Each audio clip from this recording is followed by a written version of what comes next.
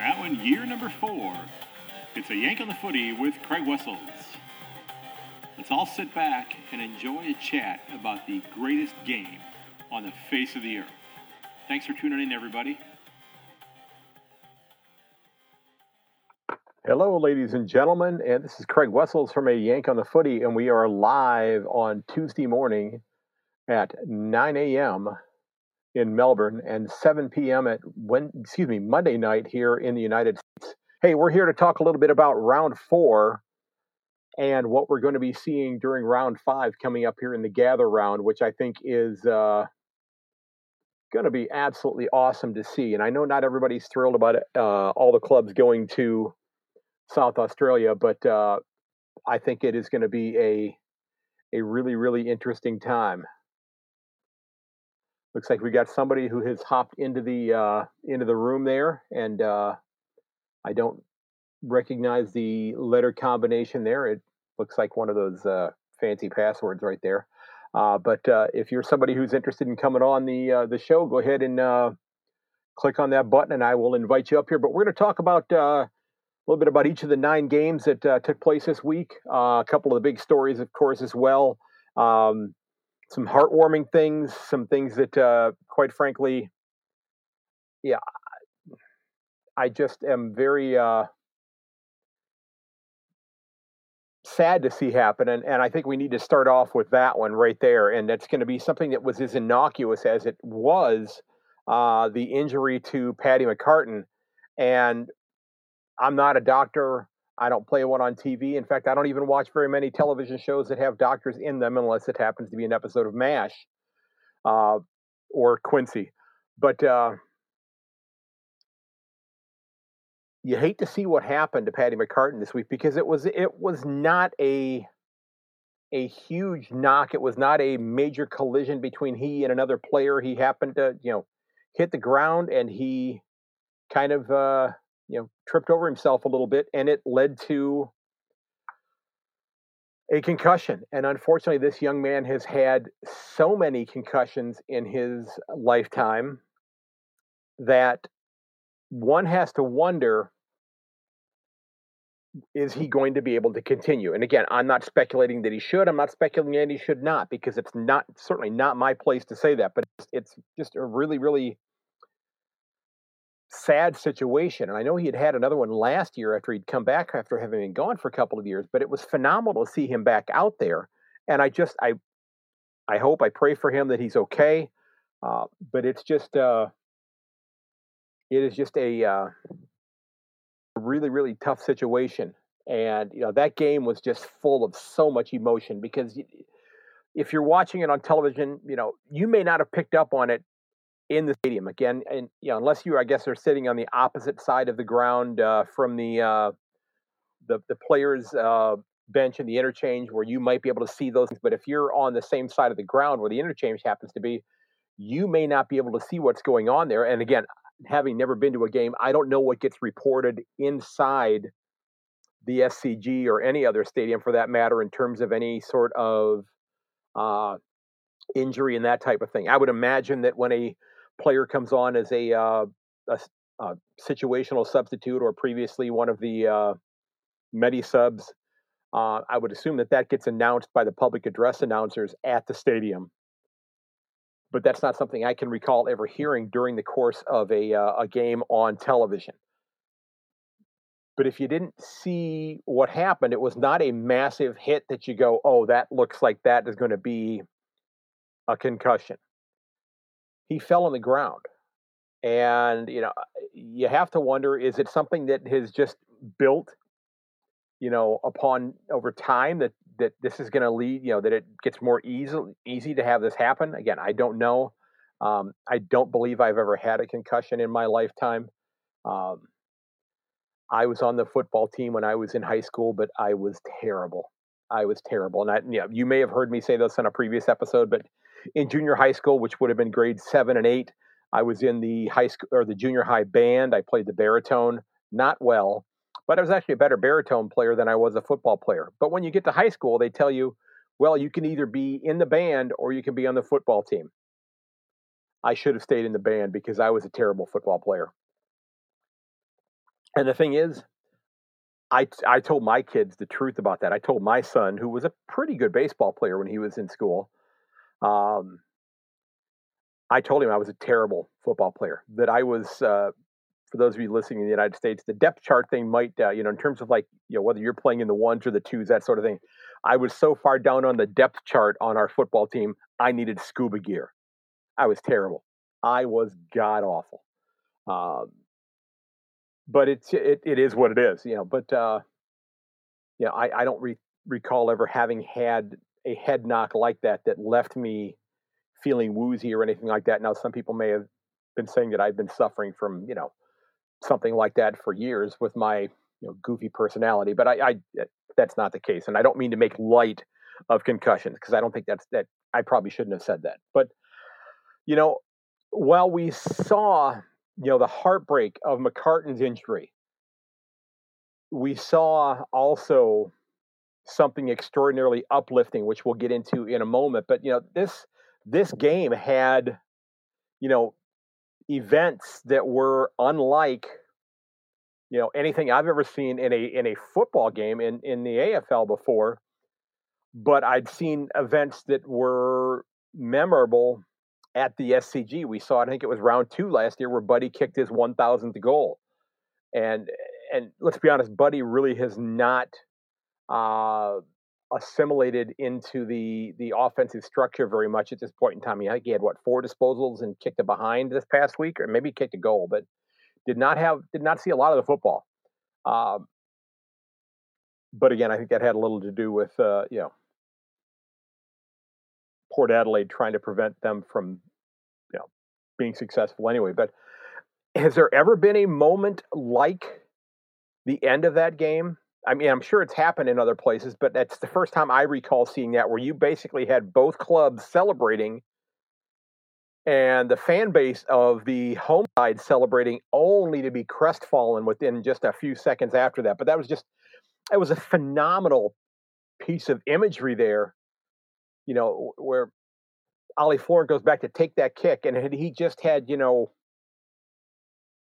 one more drink of water out of the water bottle, or one extra, bite of scrambled eggs before the game to give him just a little bit more protein in his system, or whatever it would have been to help him kick that ball just a little bit further, we might be talking about a 4-point swing in the Swans' favor there. But just to see him kick the ball and see his teammates, begin to surround him, because the ball was on a line. You could not have shot it out of a cannon any more accurately. It just didn't. It had just not enough oomph to get it over the line.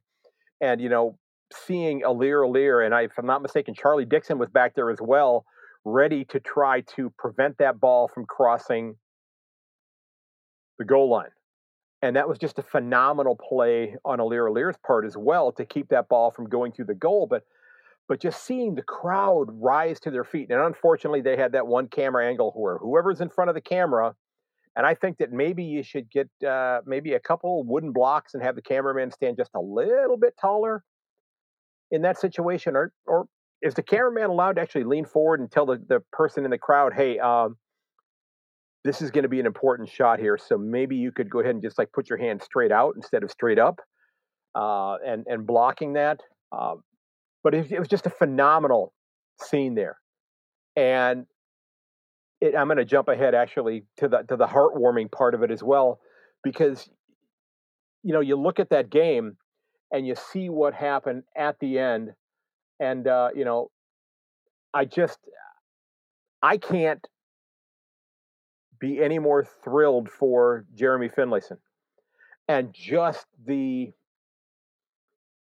emotion that came out of him after the game, and giving a shout out to his wife, and how much he loves her, and they love one another, and it's just absolutely phenomenal. And I'll be honest, I don't know, and I would think that the league does it, but I don't recall it. But is there like a the NFL has, for example, like what's called a Walter Payton Award, where it's like the person who's like the most courageous player in the game. They also have awards where they give out like for for players in the NFL who do the most for the community, that type of thing. But there's like this, I think it's the Walter Payton Award where they give it out to the athlete who like overcomes the most stuff, if you will, during the course of a year. Can we just go ahead, if there is not an AFL award that does that, and I think that there is, and it just isn't dawning on me, and I did not look it up before I went live here a little while ago. But can we go ahead and just award that to Kelly and Jeremy Finlayson right now? Can we not just award that to them at this moment in time? And can it maybe not, can we maybe have it going forward? Can it be the Finlayson Award? Because I can't think of anything more courageous than this husband and wife pair who, have to deal with what they're dealing with, and he is still going off to work out of state to do his job. And I'm in awe of these two young people, and I wish them the absolute best. And I think that could that be the Finlayson Award? There you go, Gil. You're looking for something to have some sort of a legacy. I know that the gather round is supposedly going to be your swan song, and we're going to hear who your replacement is at the end of this week and that type of thing. Maybe the fourth umpire could be your fourth field umpire could be your legacy, but could something like this be your legacy? Could we have this type of an award that's given out for an athlete who has done something courageous, who has overcome a great deal? Okay. I'm just in awe of what the two of them are dealing with, and I'm beyond impressed. Okay. Now let's go back and talk about some of the other games. We're going to kind of go through in order that they occurred. The Magpies. I tipped the Magpies. I had a better week this week tipping games. I think I got 7 out of 9. I went 3-6 the week before, and I think 2-7 the week before that. It's almost like I'd never seen the game before. But their ruck stocks, as we know, tremendously decimated, and I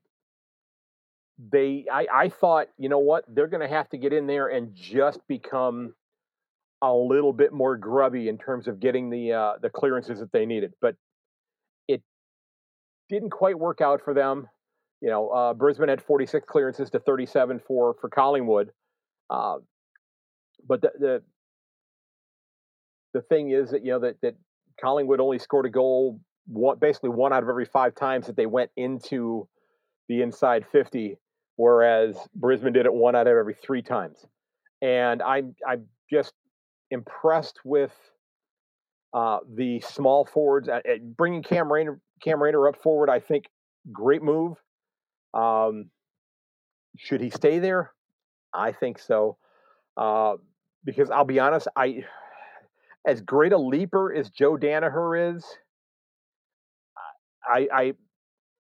and as much potential as Eric Hipwood has, as far as clubs who are kind of tipped to be top 4, top 8 sides, I got to think that Brisbane probably has the most worrisome pair of key forwards. I think, if you're looking at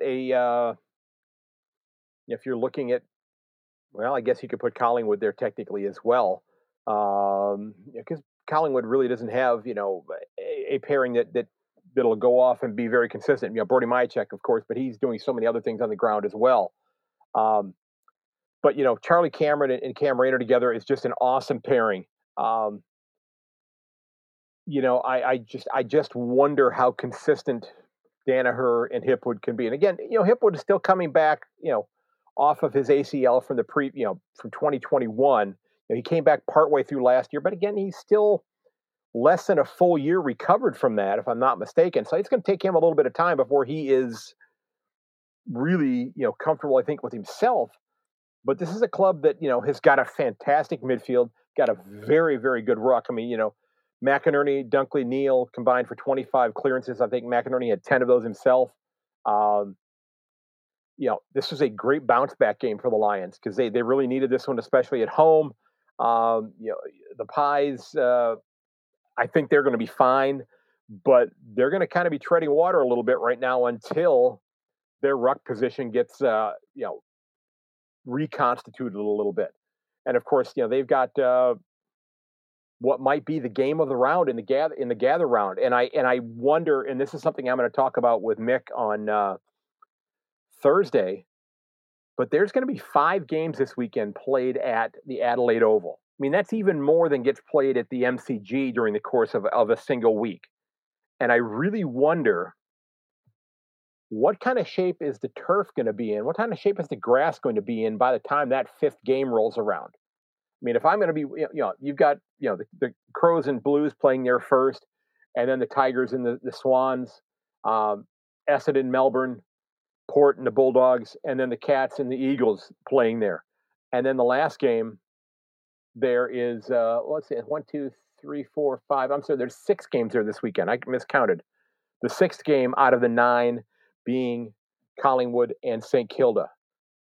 That grass is going to take an absolute beating over those 4 days.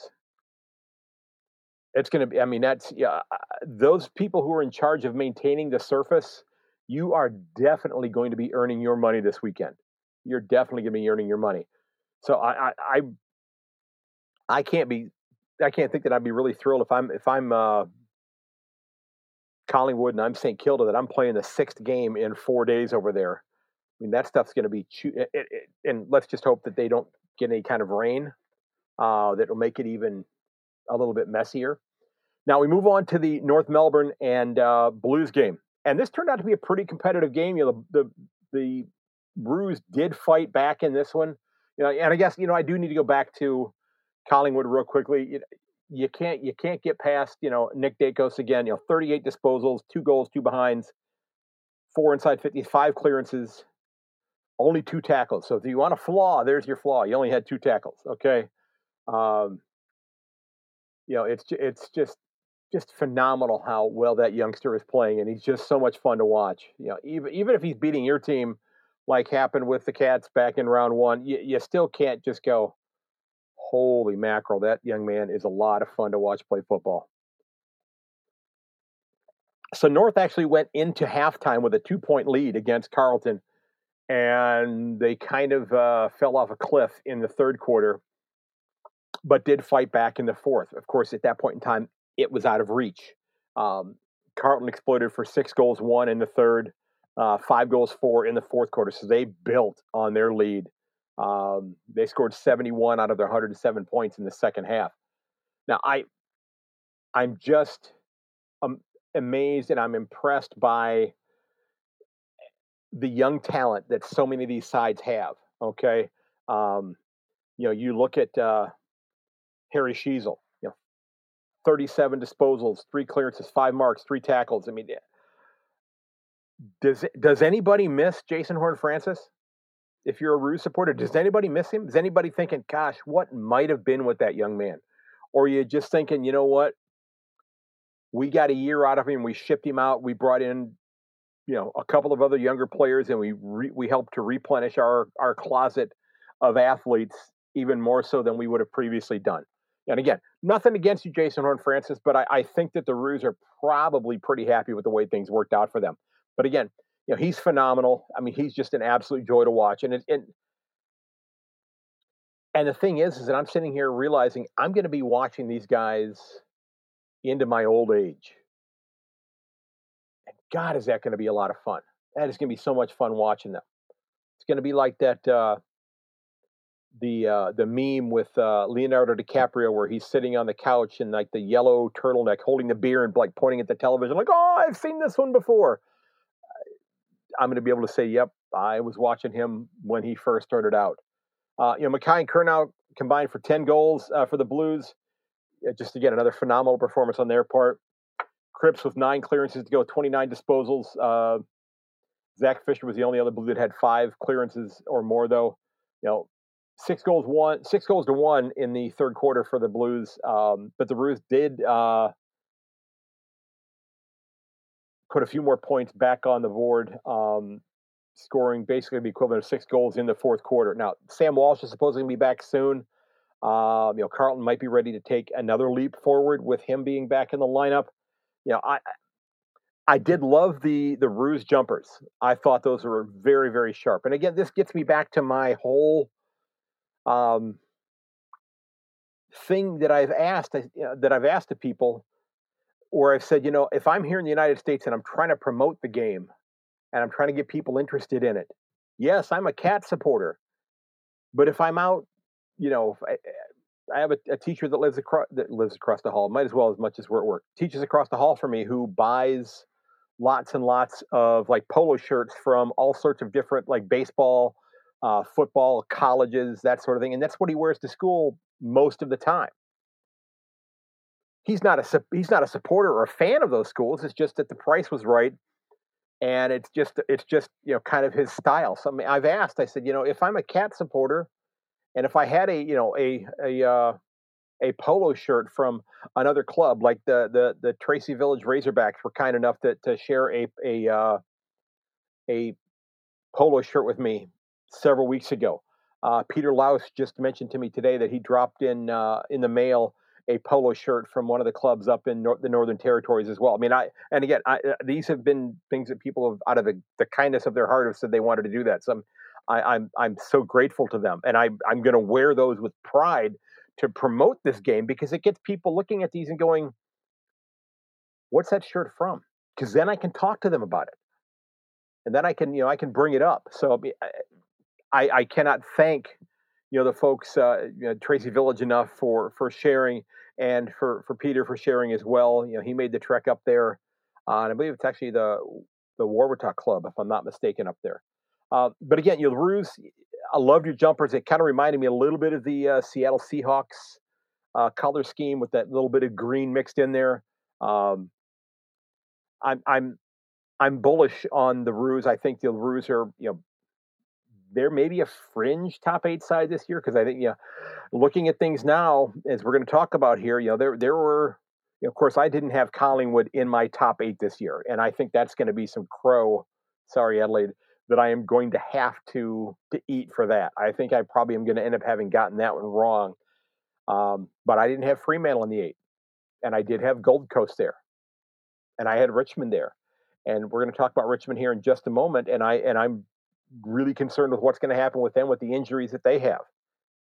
Are they on the path of getting old right in front of us? Kind of like what's happened to the Eagles. Of course, the Eagles have had a lot of injuries as well, and of course now so do the Tigers. But again, I was a little concerned about which Fremantle squad we were going to see this weekend. Again, they went out and just jumped all over a wounded Eagles squad, and I applaud the Eagles for going out there and fighting as hard as they did. But they were, the old adage here was that the Eagles were kind of like a one-legged man in a butt kicking contest. Okay, the Eagles were just they did not have the firepower to compete last week against Fremantle after all of those injuries. And as we saw this week, they did not have it again, having dropped down basically to a 2-1 margin to the D's. But I was worried about what we were going to see from Fremantle. Were we going to see the club that played finals this year, or were we going to see the one that simply had the ability to beat up on a lesser club at this point in time in terms of the available players? I'm not saying a lesser club in an overall kind of thing, but just in terms of the people who were available to play for them. I really, really wonder. I said, the Dockers have some talent, but again, this is a club that has still scuffled trying to score goals. The Crows had 8 players with more than 20 disposals. Tex Walker had 4 goals. Rankin and Rochelle each had a few goals themselves. And I'll tell you what, you talk about, and this is why I love this game. You talk about just a pairing of young athletes that are just going to be so much fun to watch over the next 8 to 10 years. I mean, how awesome. We're starting to see, Riley Thilthorpe beginning to find his way into the side. Yank had 1 goal this past week after the 4 or 5 he had the previous week. But to see him beginning to emerge, and just seeing Rochelle and Rankin come together, and just, if you're a Crows supporter, you've got to be thinking, okay, I like what I'm seeing here. I did a survey on Twitter last week, and I asked a question, and I mentioned it to Mick during the last episode I did with him.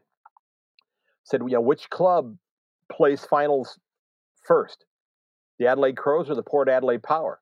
And it was a 3-1 margin that people voted for Adelaide, and that was before the defeat of Fremantle this week. But this Crow side is an awful lot of fun to watch play. They do things the right way. I think Matthew Nix has finally got this club going in the right direction, and this may be okay.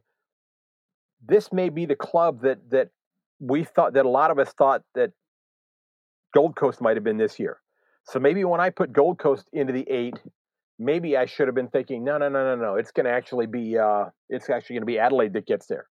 So, and again, we've only played 4 games. Okay, don't get me wrong. There are still 19 games yet to play this year. So good things can happen to clubs and bad things can happen to clubs. There's nothing definitive. Nobody has made finals at this point in time. Okay, nobody has made finals right now. Okay, so it's a wide open field, but gosh, they are fun to watch. Okay, now had a lot of ugly weather at the MCG with Richmond and the Bulldogs. See, Richmond, had you played at Marvel, it would have been dry. Couple of huge injuries, though. Of course, Jack Riewoldt did not play this game. He was being rested. Tom Lynch got reported for some contact. Turns out he had broken his foot. Toby Nankervis has a plantar fasciitis injury, something again with his foot, a bone in his foot, where both of them might be out well past mid-season. And again, Tigers fans, you're going to have to let me know this. You certainly comment on this when I post the episode, or you can drop me a note over at my website at yankonthefooty.com. I'd love to hear from you, or on any of my socials as well. But are you going to be able to put together a squad that's going to help you stay competitive without arguably one of the top key forwards in the game and a phenomenal ruck as well? Are you going to be able to hang in the 8? The Bulldogs, they got 61% of the clearances, and they had 25% more inside 50s than the Tigers did. Had they been a little bit more efficient around goal, they would have been the margin would have been wider than 5 points. I mean, this was less than a goal victory. Okay, so this was a close game.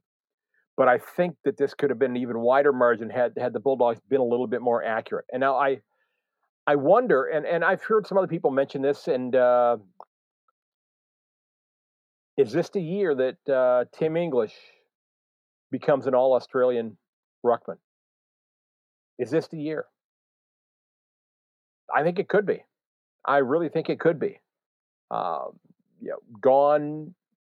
Again, I don't know how long he's going to be out, but again, by reputation, sure, maybe he could find his way there. Brody Grundy maybe stepping up and doing the kind of job that's going to maybe earn him that again. Nick Nat's not playing as of yet. Is Jared Witt going to get enough recognition in the Gold Coast? Maybe. Riley O'Brien going to get enough recognition?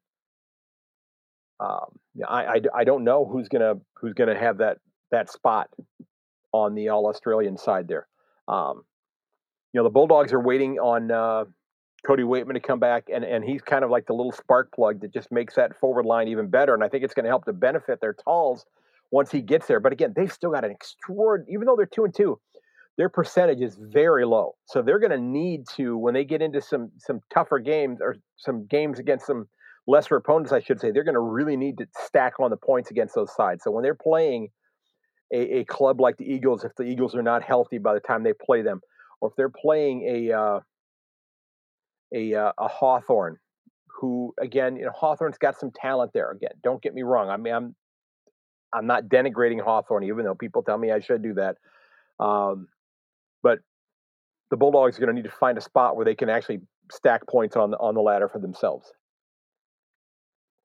Now, you look at the next game from the weekend, and we're heading back to Marvel again for St. Kilda and Gold Coast, and I just got to tell you, folks, I'm going to wear it, and I still think it could happen, but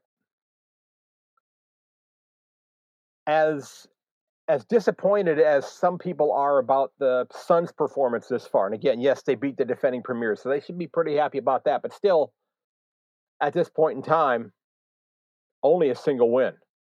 Okay, only one win at this point in time. I mean, they've dropped now all the way down to 17th on the ladder. That one win being against the Cats, and the Cats jumped up to 13th, and we'll talk about it. Their percentage is up to around 110 right now, which is higher than 1, 2, 3, 4, 5, 6, the 6 clubs right above them.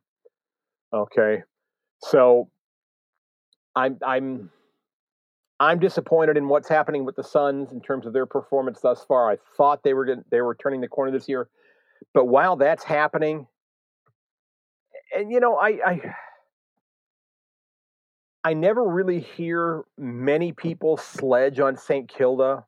And I don't know if that has to do with the fact that they've only won one premiership, that people, I don't know if it's they feel sorry for them, or that it just doesn't register with them that, oh, yeah, St. Kilda's in the comp too. But as bad as some people feel about the Suns' performance right now, you can't help but feel absolutely awesome about what's happening with St. Kilda. Okay? And the fact that they are so banged up right now, and that yet they are still out there at 4-0. They are still sitting at the top of the ladder. They've got a percentage that is just,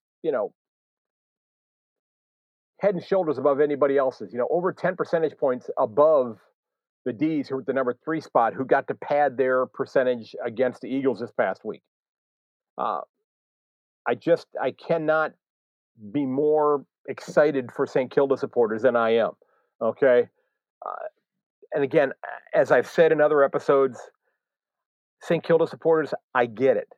If you go and study the history of the Cleveland Browns, especially post-1964, which was the last time they won a championship. Okay, they won a lot of championships in the 1940s and the 1950s.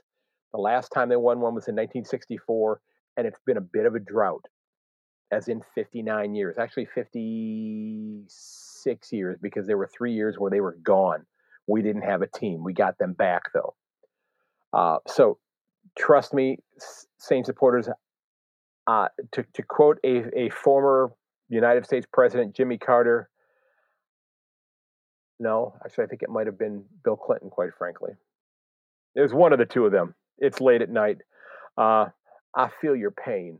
I think it was Bill Clinton, as a matter of fact. Because Jimmy Carter told everybody to put on a sweater since their houses were cold. But listening to Buckley and Brownie and Gary Lyons on the couch tonight, they talked about the tough decisions that these two clubs had to make this year. That the Saints made the tough decision, and it's one I've been critical with the Saints about, having, let Brett Ratton go after just having signed him to a contract, which they then don't have to honor that entire contract. That part right there still boggles my mind.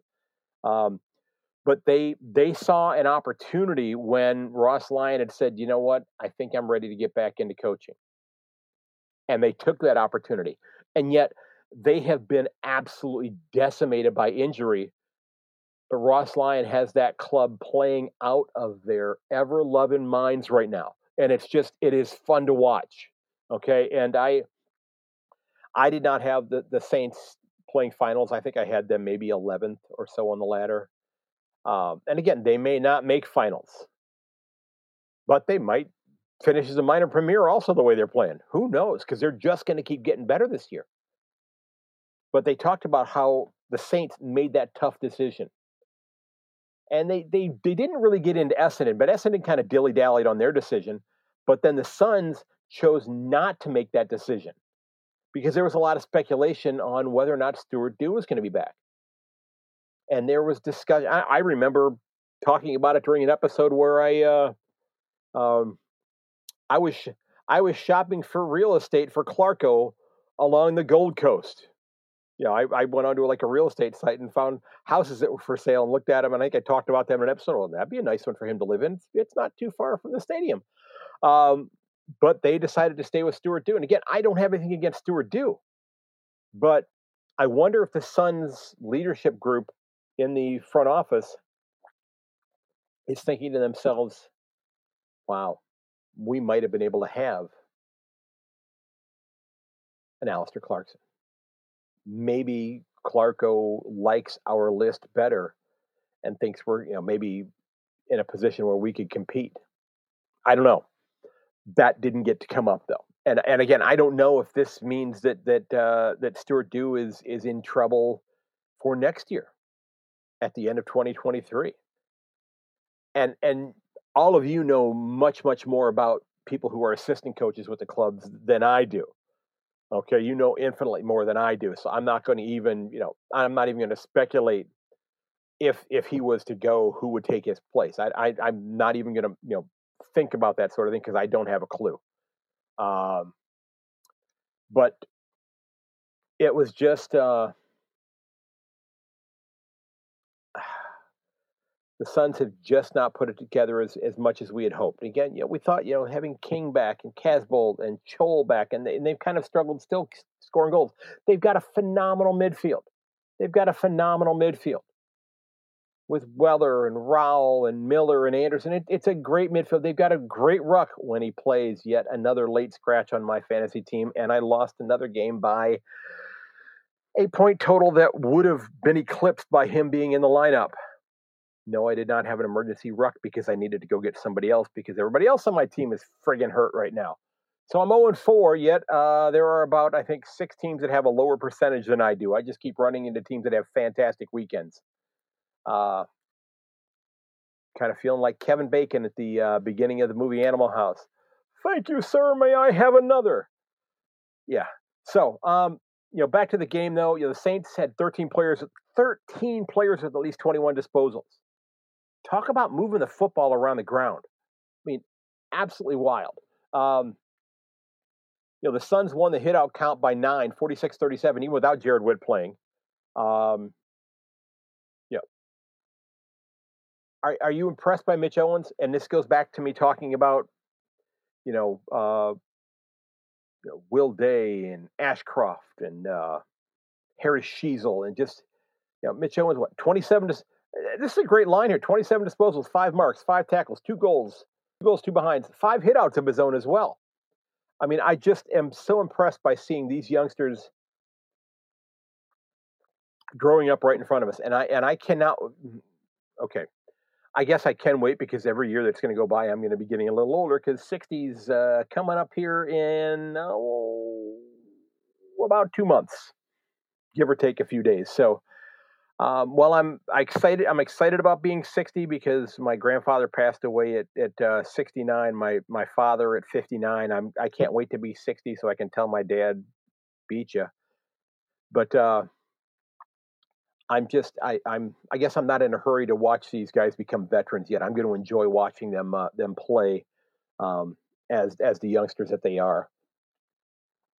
Now, we talked a little bit about the Port and Swans game already. I'm not going to go back into that one too much. It was a great game. Just absolutely love the emotion that took place there.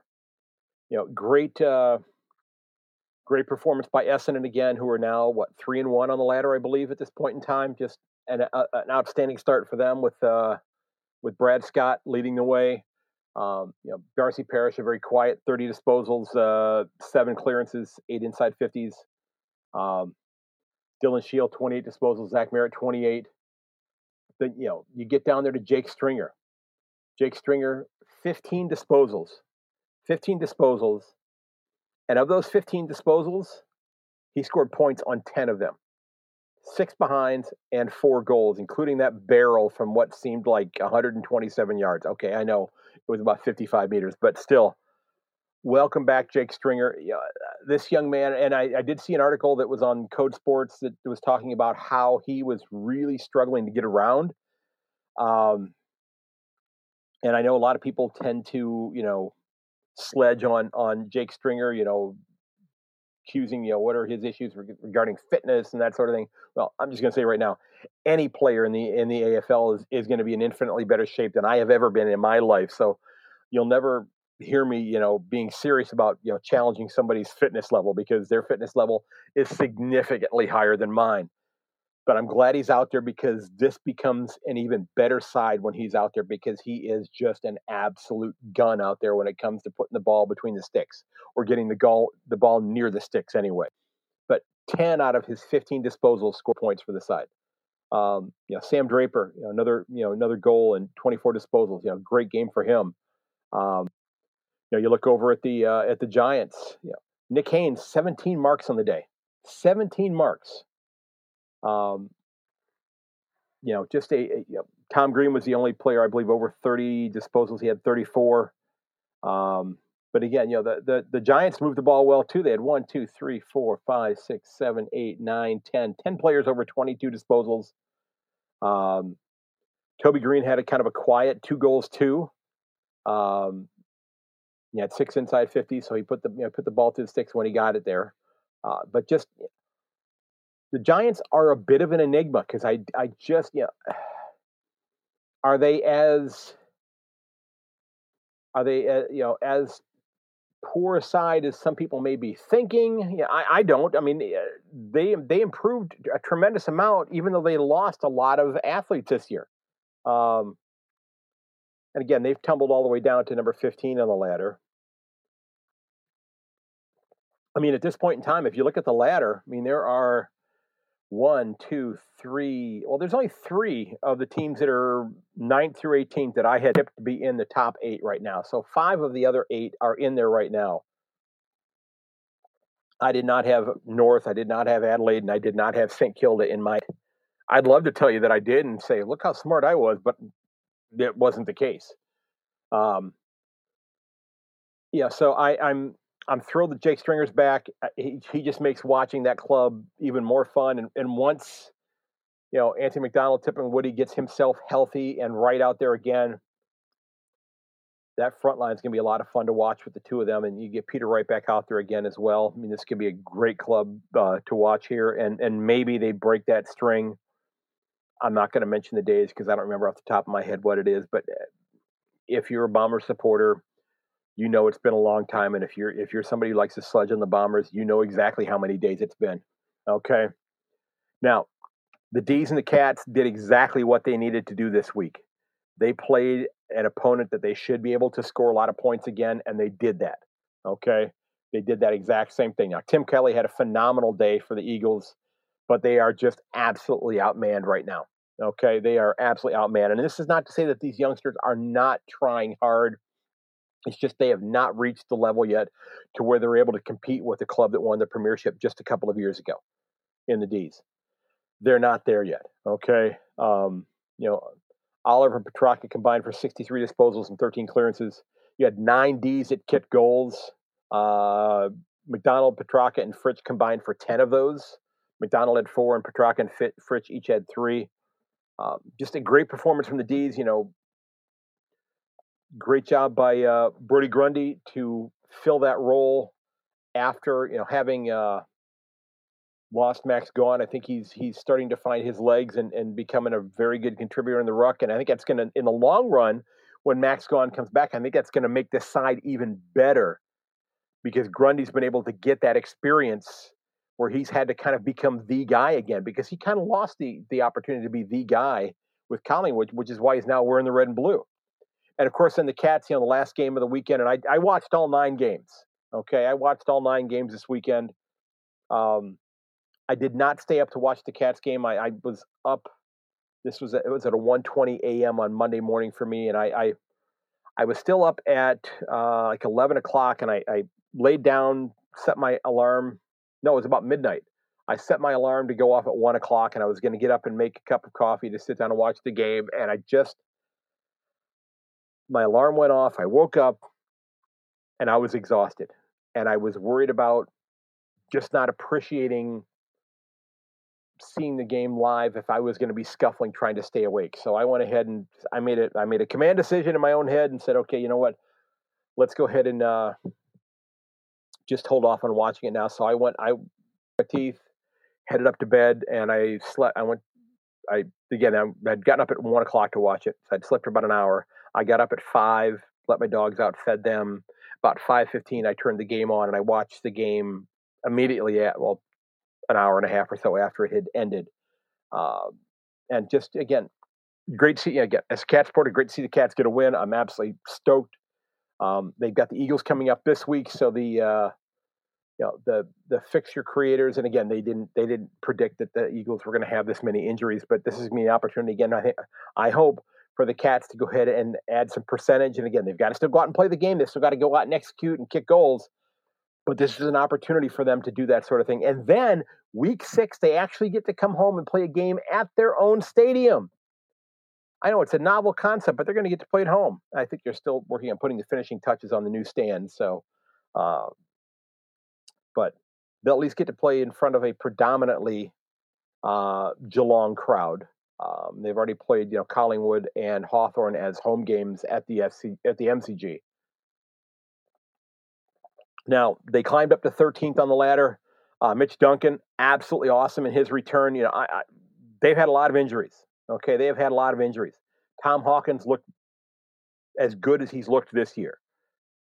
He's moved slow up until this point. He had a very solid game. He got a lot of people involved. Tyson Stengel, Brad Close, both kicked a couple of goals. I'd been critical of both of them last week.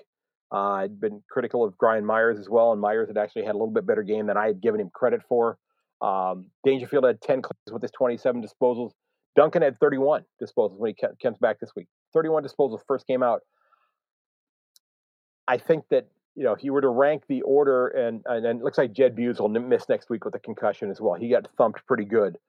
But I would maybe make the argument in terms of the severity of the impact on the Cats. Injury-wise, you might have to put Mitch Duncan up there at the top, but then I think right behind him would be Jack Henry, because I still think that had Jack Henry not hurt his foot in that last practice game, we might not have seen Tom Hawkins in the first few rounds. We might have had an opportunity for Tom Hawkins to have a mini preseason, get himself healthy, and then get unleashed maybe this round 4. And maybe they actually did that during the games and just put him out there and said, that's Tom Hawkins. He's kicked, 600-700 goals. You're going to have to account for him, even though he may not be moving around terribly well. Okay. Jeremy Cameron,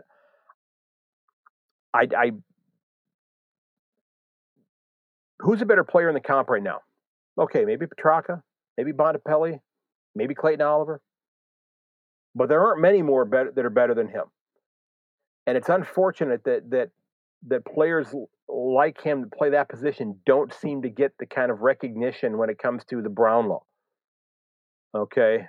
And I know the umpires vote for it, and there may be one less umpire voting for him and giving him points for that sort of thing after he decleated him at the end of the game. Certainly not malicious, but nonetheless, he did plant him on his ass. Just great to see the Cats get a win, but there was a lot of good football this weekend. I saw a lot of good things from every single club, but there are some things that are worrisome for a lot of clubs still. Okay, there are a lot of things to still be concerned about. Where's Fremantle going to get their scoring from? Okay, are the Eagles going to be able to put forth a valiant effort against the sides they're playing against? Well, they have so many injuries. Is Richmond going to be able to keep their heads above water? I mean, they've tumbled all the way down to the 12th spot right now, with 6 points, and they're a win by another club. The Cats could leapfrog them. The Dockers, the Giants could theoretically leapfrog them. I guess anybody that's on the bottom part of the ladder could leapfrog them if they get a win. Are the Suns going to finally make that move and actually rattle off a few wins in a row? Because this is a talented club. And again, every club that's playing in the AFL has a lot of talent on it. It just happens to be at different levels at this point in terms of the experience, in terms of, the skill sets that they have at this point in time. Okay. Hawthorn has got a lot of talented young players on there. They just don't have the longevity in the game right now to go out and win on a consistent basis. And people could make the argument that the Cats have too much longevity, that the Eagles have too much longevity, that the Tigers have too much of that maybe they're going to need to start blooding some of those youngsters. And again, this is another year where the Eagles are kind of doing that by default because they're looking at the list and going, nope, that person's not available. That person's okay, and they got to go find somebody that can put on a jumper and go out and play. So I'm very excited about the gather round. I'll be talking more about that a little bit later on this week when I sit down with Mick Aussie to go through our tips. I will have another episode coming out with you here in the next day or so as well. I'm looking forward to sharing that with you, somebody who's been involved in coaching at the local level, and a really, really fun story coming out of Adelaide. So I hope you enjoy that one. Now, folks, remember, you can find everything about my podcast over at my website, at yankonthefooty.com. I did not have anybody that stopped by the show. Somebody popped on for a second, and then they disappeared. And I did put out a couple of hours ago on my socials and in emails, everybody who's on my email list, that this was going to be happening. So maybe I should just make it a standard thing. And again, this is the time of day that it actually works best for me because I'm at work, trying to do it in the evening, Melbourne time. So that doesn't quite work out for me, even though I'm off this week. But if you haven't checked it out yet, and you have friends who are NFL fans who maybe don't follow footy, especially if you're here in the United States, I did put a blog post up on April the 5th over at my website. If you want to have buddies to come over and watch the game and talk about the game with you and that sort of thing, I do invite you to check out that blog post and maybe share it with some of your friends who are NFL fans, because I plead the case as to why I think the AFL is something that NFL fans would love, that CFL fans would love, that college football fans here in the United States would love. Because it's just got so many different components to those games that I think people would love if they just discovered it. Okay. So again, over at my website, you can find that. You can find every episode that I put out, and links to, I believe, 12 or 13 different podcast apps that you can listen to the shows on. So if you want to listen on Apple Podcasts or Spotify or Amazon Music or Stitcher, and I listen to most of my podcasts on Stitcher. I have a premium subscription to Stitcher because there's a few shows on there that are only available on Stitcher Premium that I really, really enjoy. Talking to True Crime Garage and Off the Record. Okay, you are the main reason why I have that extra subscription from Stitcher. You can get on the mailing list, so when new episodes come out, they'll be in your inbox as soon as they are released. If you love the podcast, I do hope you'll go over there and leave a review. It's a huge help to the show. It gives me some legitimacy where I can then share that out on social media, hopefully getting new listeners to come in. If other people are saying, hey, I like this content, I really like what's going on with it, I enjoy what's happening. If you want to help out the podcast and help to keep the lights on, you can certainly do that. You can click on the Buy Me a Coffee button. There's a little yellow button in the bottom left-hand corner, and there's a little white and yellow rectangle on the right-hand side. Anything that comes in from that goes right back into helping to keep the podcast up and running. I'm absolutely having a blast doing it. I love being able to share my thoughts, and I love hearing your thoughts. So please reach out to me on my socials as well. You can reach me by email at yankonthefooty@gmail.com, on Twitter at yank_on Instagram, a Yank on the Footy, over on Facebook, a Yank on the Footy podcast, or you can search out my name on either Facebook or LinkedIn. Just look for Craig Wessels. I'm always looking to meet up with new people and find guests for the podcast. If you've got a great story to tell, or somebody who would be a great guest, please send them my direction. Okay, have them drop me a note. I've got several interviews that I'm trying to get lined up right now. I'm doing one. I've got one in the bank that's done. I've got a couple more to get scheduled. One I'm doing on Friday that I'm looking forward to, and a couple I'm going to work on getting lined up as soon as I wrap this up. But ladies and gentlemen, I do want to thank you for giving this one a listen. And again, this was done live. I may have to make the transition to doing the live ones over on Zoom, because I'm getting a little frustrated that I'm concerned that maybe the app is not working on your end as well, or maybe just nobody wanted to come on today. But I did see one person pop in, so maybe I need to give a little bit more than a couple of hours notice. So if I'm going to do one next Monday night at 7, I will, or 7 o'clock my time, which would be Tuesday morning at 9. I will let people know about that ahead of time. So if you want to try to schedule that in your day, that'd be great. Look out for one another. Check on your friends. Make sure they're okay. Call them up. Tell them you love them. Okay. I saw a very sad post on social media. Max Blake, I am very, very sorry for your loss, sir. It was heartbreaking to read that yesterday. I can't fathom. It's unfortunately it's a really, really bad solution to a problem that is not not a permanent problem, unfortunately. And I don't know if I've mentioned this. I think I have on previous episodes. That I coached a youth baseball team, and the last year that I was coaching was a team that my son played on, and it would have been when he was 13 years old, and there were 12 young men that played on that team. There were 12 young men that played on that team. My son is 26 years old. There were 12 young men who should be 26 that were on that team. 4 of those young men are already gone. 4 of them are gone.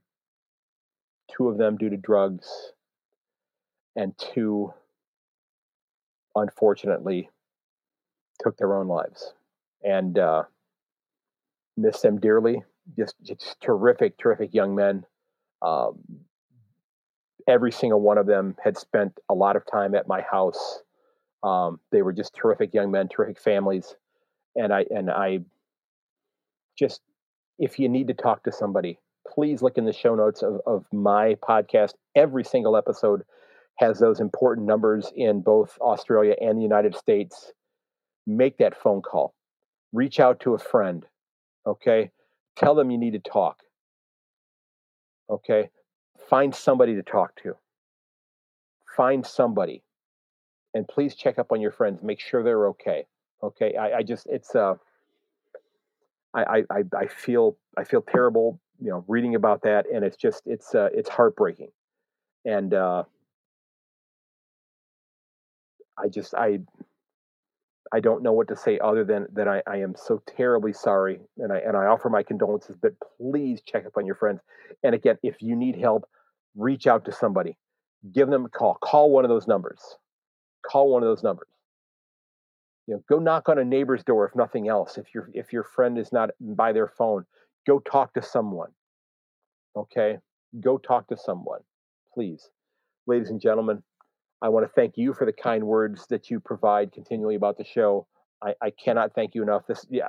I wouldn't be doing this if it wasn't for you and you enjoying this. I mean, I love doing it, but if nobody was listening, I don't know if I would be doing it. And since I know that there are people that are listening, I'm going to continue to do it. And as I've mentioned previously, I think just last week, I did kind of allude to the fact that there will be another podcast coming from yours truly here in the very, very near future.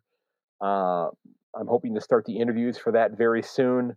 And I'm going to have to put some resources together to get that up and running and get that out onto my socials as well, and get a podcast host for that. I'm going to need to explore how that works because there's a cost involved with doing that as well. But again, that one is not a sport. It's not directly sports related. Let's put it that way.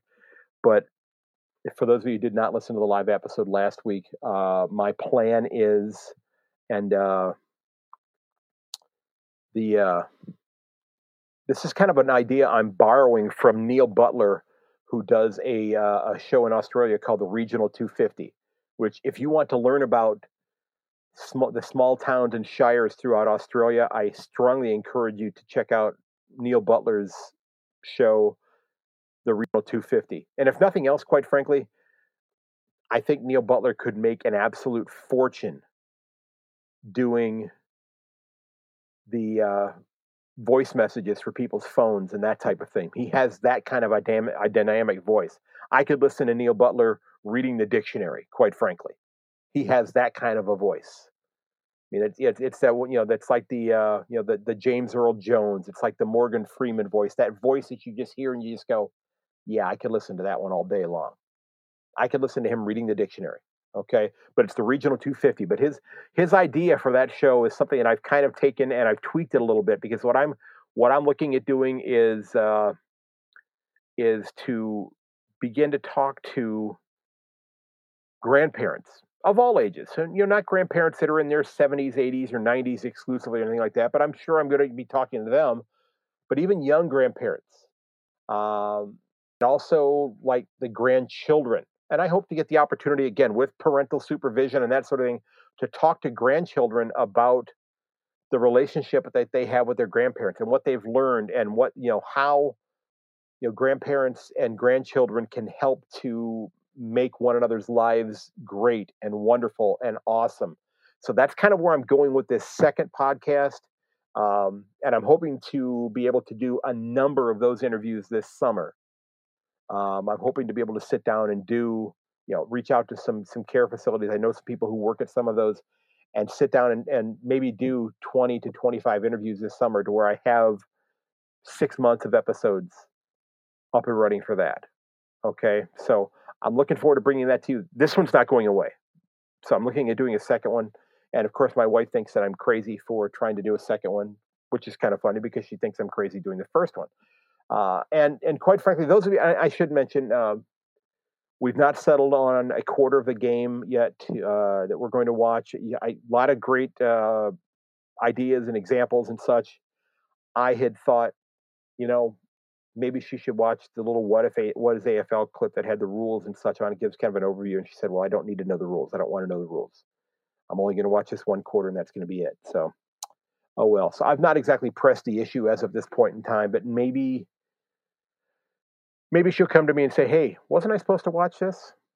And then maybe we'll be able to watch both of those things at the same time then. So, ladies and gentlemen, again, check up on your friends. Thanks so very much. Share the episode with your friends and family. Get on the mailing list over to yankonthefooty.com. Leave a review. And until next time, this is Craig Wessels. May your dribble kick never hit the post. I will catch you later.